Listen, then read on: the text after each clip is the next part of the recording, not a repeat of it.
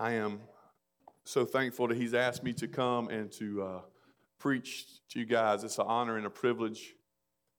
As Pastor Philip said, one of my faithful and best friends in South Carolina in ministry, I would rather hear him preach. You're probably thinking the same thing right now. But he has asked me to come, so I ask you to turn in your Bible to Joshua chapter 5. Joshua chapter 5, the sixth book of Scripture. I'll bring you greetings from Lake Murray Baptist Church, worshiping this morning even as we speak. Thankful for a church that not only loves the Lord, but lets their pastor leave every once in a while to come and do things like this. I'm old enough to know that birthdays are a blessing. Everyone that comes around is a blessing. And so I'm thankful for the third birthday of Radiant Church. I'm thankful that God has been kind to you. I'm thankful again for the leadership and to be able to serve alongside you as South Carolina Baptists as well. When we look to Joshua chapter 5, I know that puts us in a story that kind of needs a context, if you will. In Joshua chapter 5, the people of God had, of course, been freed from Egypt, came out to Sinai, given the law. The Lord didn't just save them to leave them. He saved them to be with them. And as he saved them to be with them, he told them, here's how you live in light of my presence with you. And instead of following after him, they were disobedient over and over again, grumbled and complained. And because of their disobedience, they wandered in the wilderness for 40 years. God had given them a promise that I have a land for you. I've got something waiting for you. But instead of grabbing hold of that promise and seizing the victory that was theirs, they grumbled and complained amongst themselves in disbelief. And so God punished them. Over into the prior generation died in the wilderness. Now they came to the river Jordan, ready to cross over into the promised land and cross on dry land. Well, there's another time the Lord did that. He did that in Joshua chapter 3, whenever he opened up and dried up the Jordan River, and it says they crossed on dry land across into the other side. A miracle in and of itself. A miracle just like the Red Sea, as chapter 4 tells us. And you would think as they come into the promised land, which is now filled with those who are their enemies, and they're going to have to go to battle, you would think that they come into this promised land, this large group of people entering in, already had won victories on the other side of the Jordan, already had put those to death that were their enemies on the other side. You would think that they would come in ready to fight. Not only that, their enemies were scared. So reading in Joshua chapter 5, verse 1, it says, as soon as all the kings of the Amorites who were beyond the Jordan to the west, and all the kings of the Canaanites who were by the sea, heard that the Lord had dried up the waters of the Jordan for the people of Israel until they had crossed over, their hearts melted, and there was no longer the people of Israel in the promised land ready to take what is rightfully theirs. Now their enemies who were there were great and mighty, ready for war, as we've seen before. Now their enemies were there. Their hearts have melted, and there's no spirit in them. They're in fear. They're scared of what Israel is and who Israel is, and especially the God that fights for them.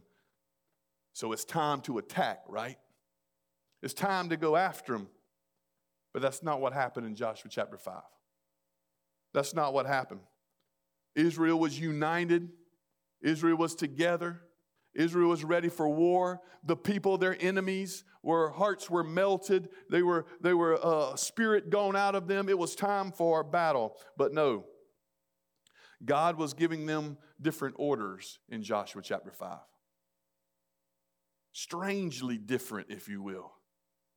Instead of attacking, God calls the people of Israel to recognize three things.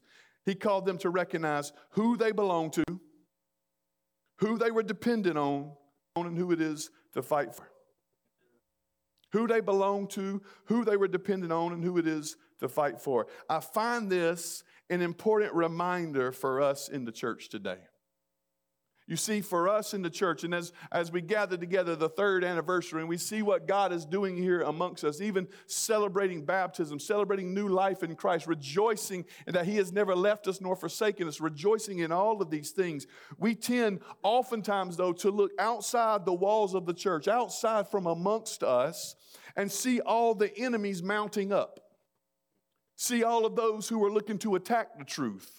See all of those who are constantly wanting to destroy righteousness. See all of those who are living in unrighteousness. And we look outside sometimes and we quickly become overwhelmed with the enemies that are around us.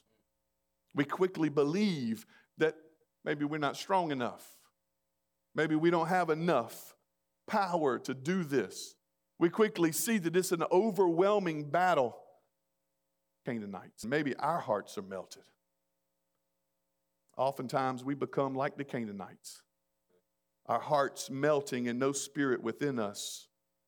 But let us hear this truth today, Radiant Church. God is not so much concerned about your enemies or your circumstances. God is concerned about you. You see, as they step into this promised land and they come, the enemies around them, God has taken care of the enemies. Their hearts have melted. Their spirit's done. So is it time to attack? No. Let's make sure our hearts are right. Let's make sure your faithfulness is good. Let's make sure your devotion is where it needs to be. He's wanting you to focus on Him. The victory of God's people comes when His people focus on Him and not their enemies. God has promised. God has promised, and you can rest upon His promises, that the gates of hell should not prevail against His church. God has made a promise that the enemies have no power here. God has made a promise that they have nothing they can offer. Their weapons cannot do anything to you, for they have no power in them. Their flaming darts simply bounce off the grace and majesty and power of God, it says.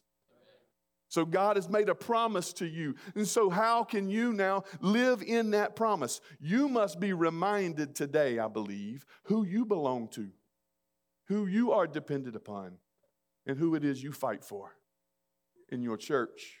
If you're going to be here for the 4th anniversary, or the 5th, or the 10th, or the 25th, Pastor Philip is only like 20 years old, so he'll be here for like another 40 years.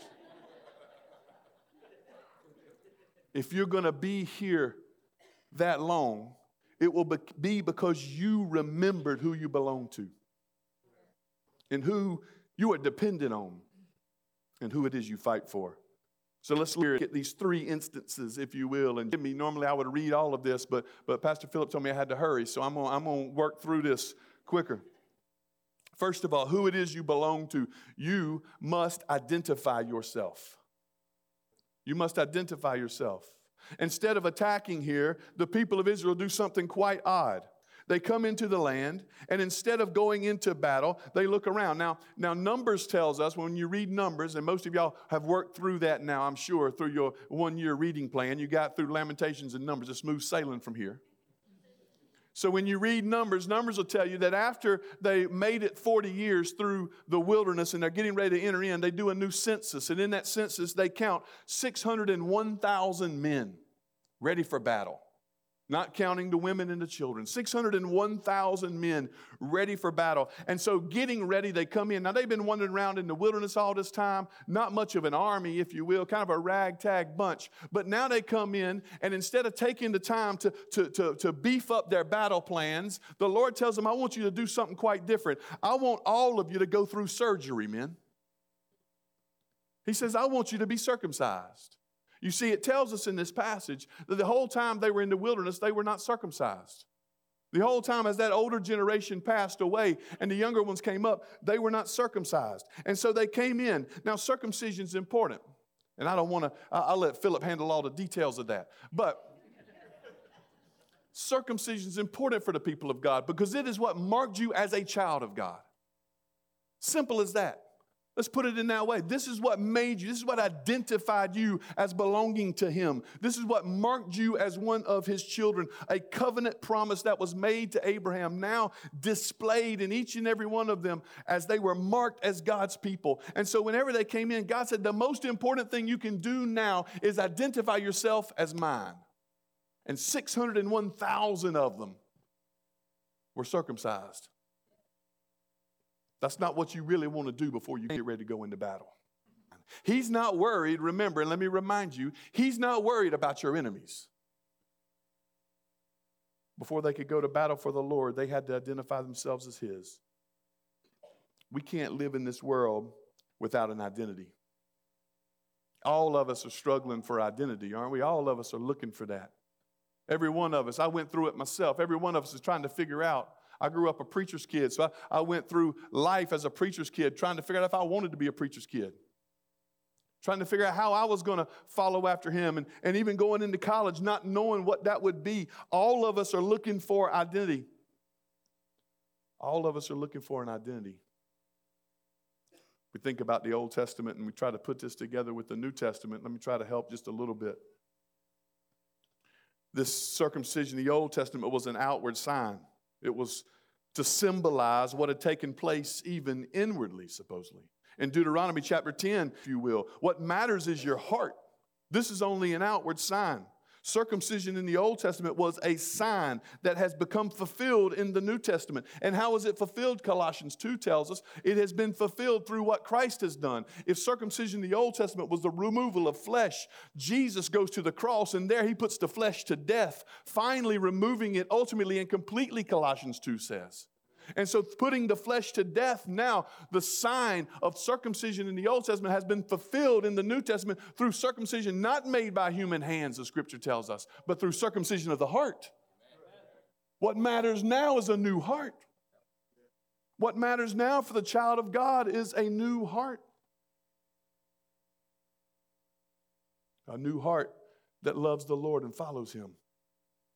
A new heart that has the Spirit of God dwelling inside it. A new heart that produces that fruit of the Spirit. A new heart that has God's word and wants to follow it within it. A new heart that loves the neighbor, that seeks justice and righteousness in life. That's exactly what we are identified now. I believe in many ways Christianity has an identity crisis. We tend to think that our identity is locked up in whatever power we may have, whatever positions we may obtain. We tend to think our identity is locked up in whatever we can accomplish, right, for the kingdom. But we must realize that our identity is locked up only in Jesus Christ and him alone. We need a heart that is not scared to tell the world, I belong to the Lord. He is mine and I am his. We need a heart that's not scared to walk down the street and be able to say, I belong to Jesus. He is mine and I am his. We must identify ourselves before we can ever go into battle. Hear me when I say this, brother. Identify yourself before you can go into battle. Let the world know who it is you belong to. And understand here, all of us in this room have an identity. To some, it is still in themselves. To some, you're still trusting in your own power and your own strength. To some of you, you still think that you can make this on your own. Some of you think you're smarter than God. Of course, that's what sin is, right? I know better than him. Some of you think that the brokenness that you deal with in life and the difficulties you face, you can figure that out. But the Word of God tells us that it's only in Christ these things are healed. It's only in Christ they're satisfied. So identify yourself today knowing that Jesus can be your satisfaction. Just as the people of Israel must have identified themselves to God, they also had to know who they were dependent on. We do not need any more declarations of independence, but we need declarations of dependence in the Christian life. We need to make clear that after we identify ourselves, made me, saved me, dependent upon the Lord. Not only is he mine and I am his, not only is he absolutely in need of him. Save me and I follow after him, but I am absolutely in need of him. absolutely in need of him. After identifying themselves, they come now to celebrate the Passover in verse 10. The Passover, of course, reflected what happened in Egypt, the 10th of the plagues. In Egypt, you remember, Lord was calling them out, and the Lord did these 10 plagues in Egypt to the Pharaoh. Now, these plagues weren't just the Lord coming up with some good things to do and throw at Egypt. These plagues were the Lord God Almighty demonstrating the absolute weaknesses of the gods of Egypt. In every way, he's telling them, you worship the Nile, I'll turn that to blood. You worship your crops, I'll eat all those up. You worship your cattle, they'll all die. You worship the sun, I will turn it to darkness. In every way, the Lord was demonstrating, dismantling their idea of the gods that could save them. And when he got to that 10th one, he says, I'm the God who even overcomes life and death. And every family shall die.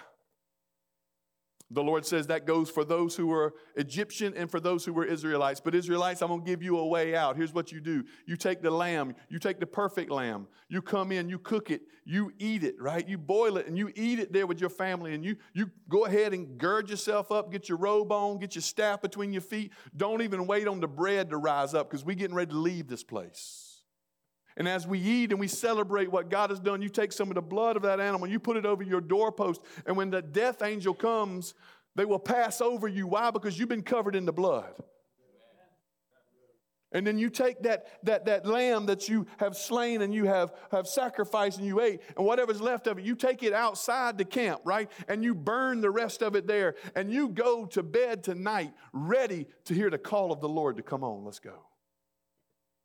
And there the Lord was faithful to do exactly what he said. And that night the people of Israel left out of there, leaving slavery and bondage behind.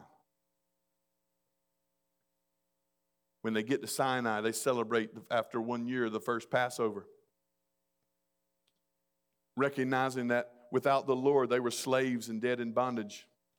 But the Lord had redeemed them, the Lord had delivered them, and the Lord had made them his own. And now, as they get to the promised land, they had not celebrated a Passover since Sinai. They had wandered around in the wilderness. They'd stayed there in disobedience, and they had not celebrated again the Lord's deliverance for them. But now they get in, and after having identified themselves again as the Lord's, they gather together to eat together, celebrating this Passover. I'm reminded, we sang just a little bit ago, Psalm 23. I love that verse in Psalm 23, verse 5, where it says, you prepare a table before me in the presence of my enemies. If our enemies were outside this door ready to come in and take us on, not many of us would sit down and say, hey, let's go ahead and have us a little snack real quick. Power over us. So the Lord has made a table even in the presence of our enemies. And here in the Passover, they come into the promised land in the shadows of Jericho, in the shadows of the Canaanites. And now they are able to eat. And then eating, they're reminded that it is God Almighty who has redeemed them. Not here unless he saved them. They're not here unless he delivered them. They have not received the promises of God unless God has been faithful to keep his promises. They're reminded they're absolutely dependent upon the Lord. So it is this morning. I want you to know what we've done in this room is the same. Yes, we're not celebrating the Lord's Supper. We're not looking at the Passover this morning, but what we are doing now is the same as Psalm 23:5. We have gathered together in the presence of our enemies, and we are feasting upon the word of the Lord. We're feasting upon the promises of God. We're eating of what is good, and the Lord says, taste and see that I am good. Call on me, and I will hear you. The promise amidst God, even as we sing them, and the word of God, even as we gather. And our enemies may be gathering outside, but that is no matter to us, for in here we praise God, for he cares for all things. We're feasting upon the word, and we are declaring in this our dependence. And we need to know that the scriptures make it perfectly clear that Passover lamb wasn't the end and be all in and of itself, that Jesus is our Passover lamb. As 1 Corinthians 5:7 says, he is the lamb. We see that all throughout the New Testament. He was the one who was crucified outside the camp, Hebrews says. He was the one that was taken outside of the camp for us. He's the one who's the perfect sacrifice. He's the one who has died in our place. It is through His blood and us washed in His blood that the wrath of God passes over us, and there's none left for us now. For the reason why Paul can say there is no condemnation for those who are in Christ is because we have been washed clean by the precious blood of the Lamb. And so ultimately, we are absolutely dependent upon Him. Just as Jesus went to wash the disciples' feet, and Peter said, Lord, I don't want you to wash my feet. And Jesus looked at him and said, if I don't wash you, you won't be clean. And Peter said, then wash me head to toe, Lord. I'm absolutely dependent upon you. I need you. Wash me head to toe. Look with me, if you will. Just think for a moment about the book of Revelation. I love the book of Revelation. You want me to tell you real quick all about the book? It's an easy book to understand. Jesus wins. And every time the people of God look up to the throne, what do they see? A lamb. Why is it that they see a lamb? Now I love Revelation 5, right? Here somebody's got to open these scrolls. And John's looked on above the earth and on the earth and under the earth, and there's nobody worthy to open the scrolls. Nobody anywhere. And somebody comes up, one of the elders that says, taps him on the shoulder and says, weep no more, for the lion of the... No, he sees a lamb. And why is that? That's because forever, when the Lord Jesus calls us home, after He saved us and redeemed us and brings us all the way home, y'all know what I'm talking about. Whenever we cross over that Jordan again on dry ground into the heavenly promised land, when we get there again forever, every single time we look at the throne, what will we be reminded of? The only reason we're here, the only reason we're present in the midst of this glorious place is because that lamb died for us. He sacrificed His life on our behalf. And so if, as one saint said, if for 1 second Jesus, heaven forbid, Jesus had to get up and step outside of heaven, all of us would have to leave with Him. Because we are only there because of what He has done for us. We are absolutely dependent upon the Lord Jesus Christ. In church, if we forget that, if we lose that focus, is the moment we become weak and feeble in our community and in our world. We are absolutely dependent on the Lord. I love what happens after they have the Passover. The Lord says the manna stopped. They feasted on the land. The Passover reminded them of their redemption. The manna would remind them of their desire always to go back to Egypt. Remember why the Lord sent manna. It's because, Lord, you left us out here to starve to death. It would be better for us to go back to Egypt and eat food there. Go back to bondage and slavery and eat food there. And the Lord sent them manna every day. That manna reminded them of their desire to go back to bondage and go back to slavery. Listen to me, brothers and sisters. Don't be so foolish. As one who has tasted and seen that the Lord is good, don't have an appetite for what this world is offering. Don't have an appetite for what they're throwing at you. Don't think it would be better for you to feast upon those things than to trust in Christ. And the moment, even a day, that this providence of God may become bitter for us,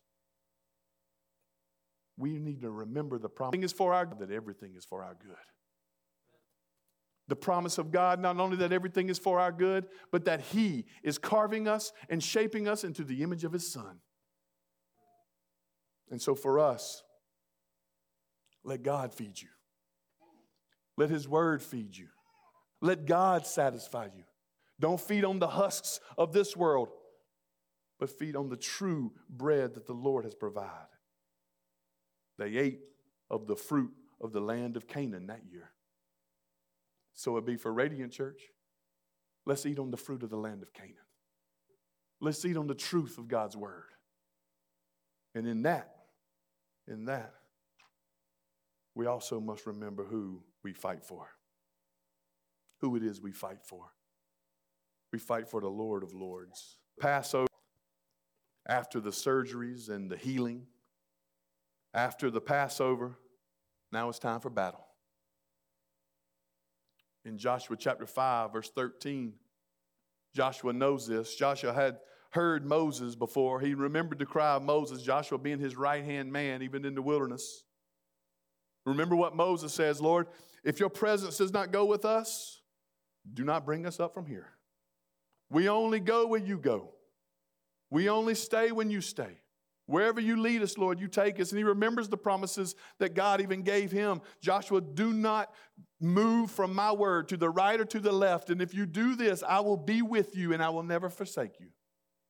Joshua knew these promises, but now he's standing outside of Jericho with a bunch of men who had just had surgery and who are hopefully healed. He's looking at a bunch of them who are ragtag, been wandering through the wilderness for years, and he's got this great big walls of Jericho here. What am I going to do with this, Lord? If ever I need you now, Joshua's saying. I love this idea. You why? Because he says he lifted up his eyes. Joshua was praying and searching for God. A man was standing before him with his drawn sword in his hand. Joshua's wandering outside the walls of Jericho, wondering what's next to come. They've already identified themselves as gods. They've already recognized their absolute dependence upon him, and now it's time to go to war. Now it's time to go to battle. And Joshua is standing outside hoping, Lord, tell me, teach me, show me. And here he finds a man who is standing before him with his drawn sword in his hand. In verse 15 it says, this was the commander of the Lord's army. Now, who is this man? I'm going to cut to the chase here for you. I believe this is a pre-incarnate appearance of the second person of the Trinity, Jesus Christ. The reason why I say it's called a Christophany. He's appearing. A couple of reasons we know. Jesus didn't just get started in the manger in Bethlehem. Y'all know what I'm saying? He was the Word in the beginning. Always. He's eternal. Not only that, we see this in other places. We see where the Lord comes. Abraham's got his last time. We'll see it because whenever the three Hebrews are wandering out in the fiery furnace, who do they see in there with them? There's a fourth standing. This is, I believe, an appearance, a pre-incarnate appearance of Jesus Christ coming to comfort his people and fulfill his promises. 3 reasons I believe that. 1, Joshua worships him. In just a minute, he's going to bow down before him.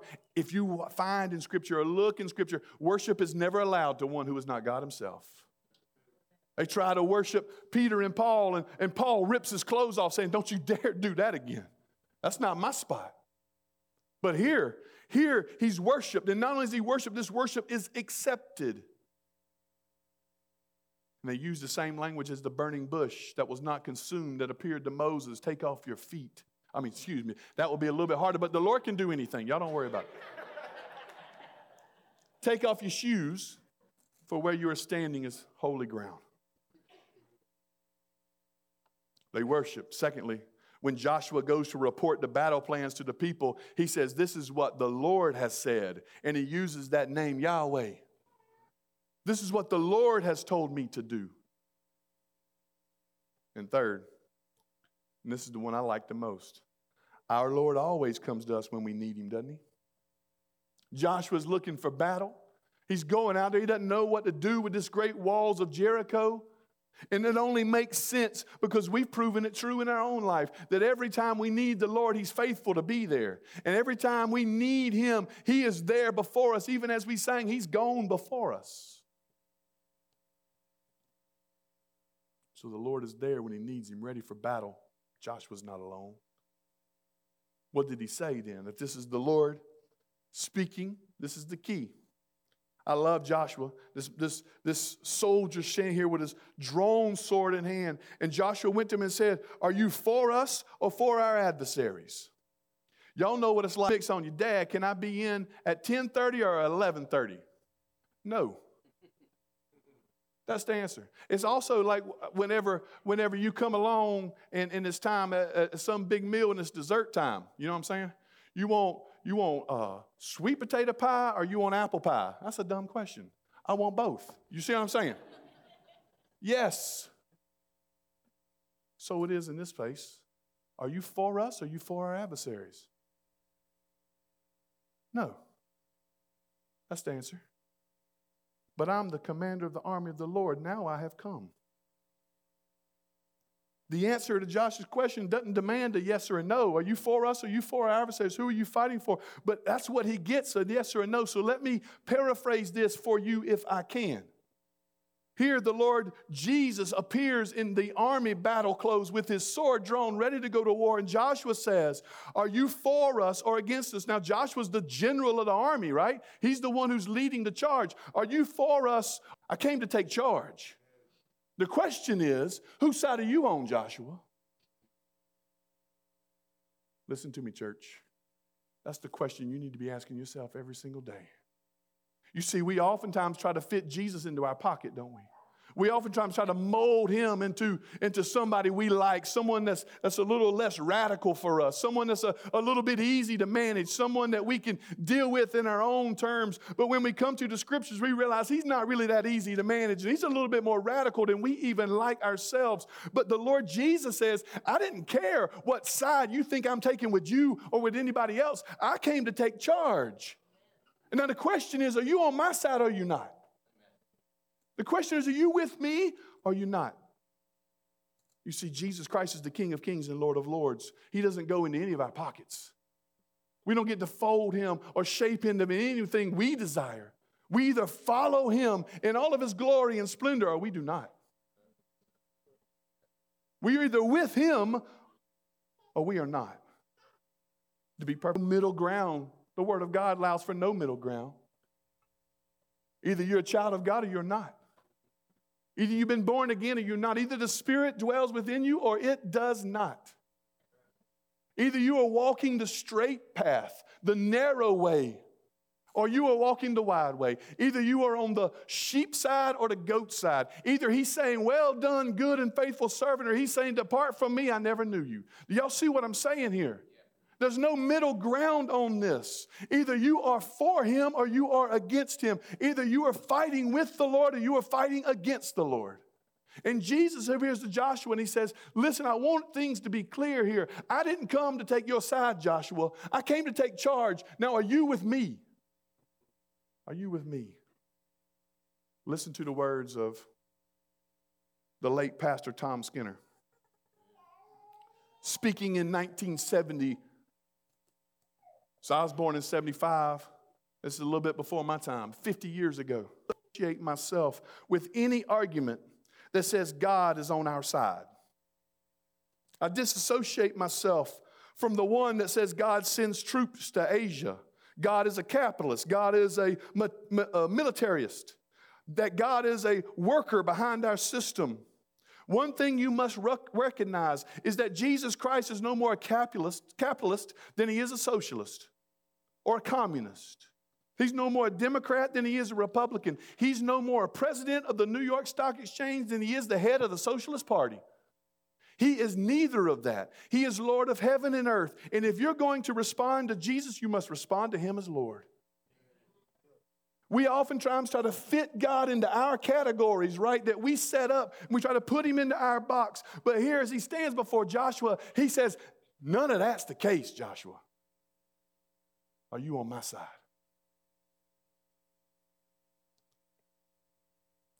Jesus Christ. Who do we identify ourselves with? Christ Jesus is the one who went to the cross to remove flesh and sin so that we can be identified with him with a new heart. Who is it?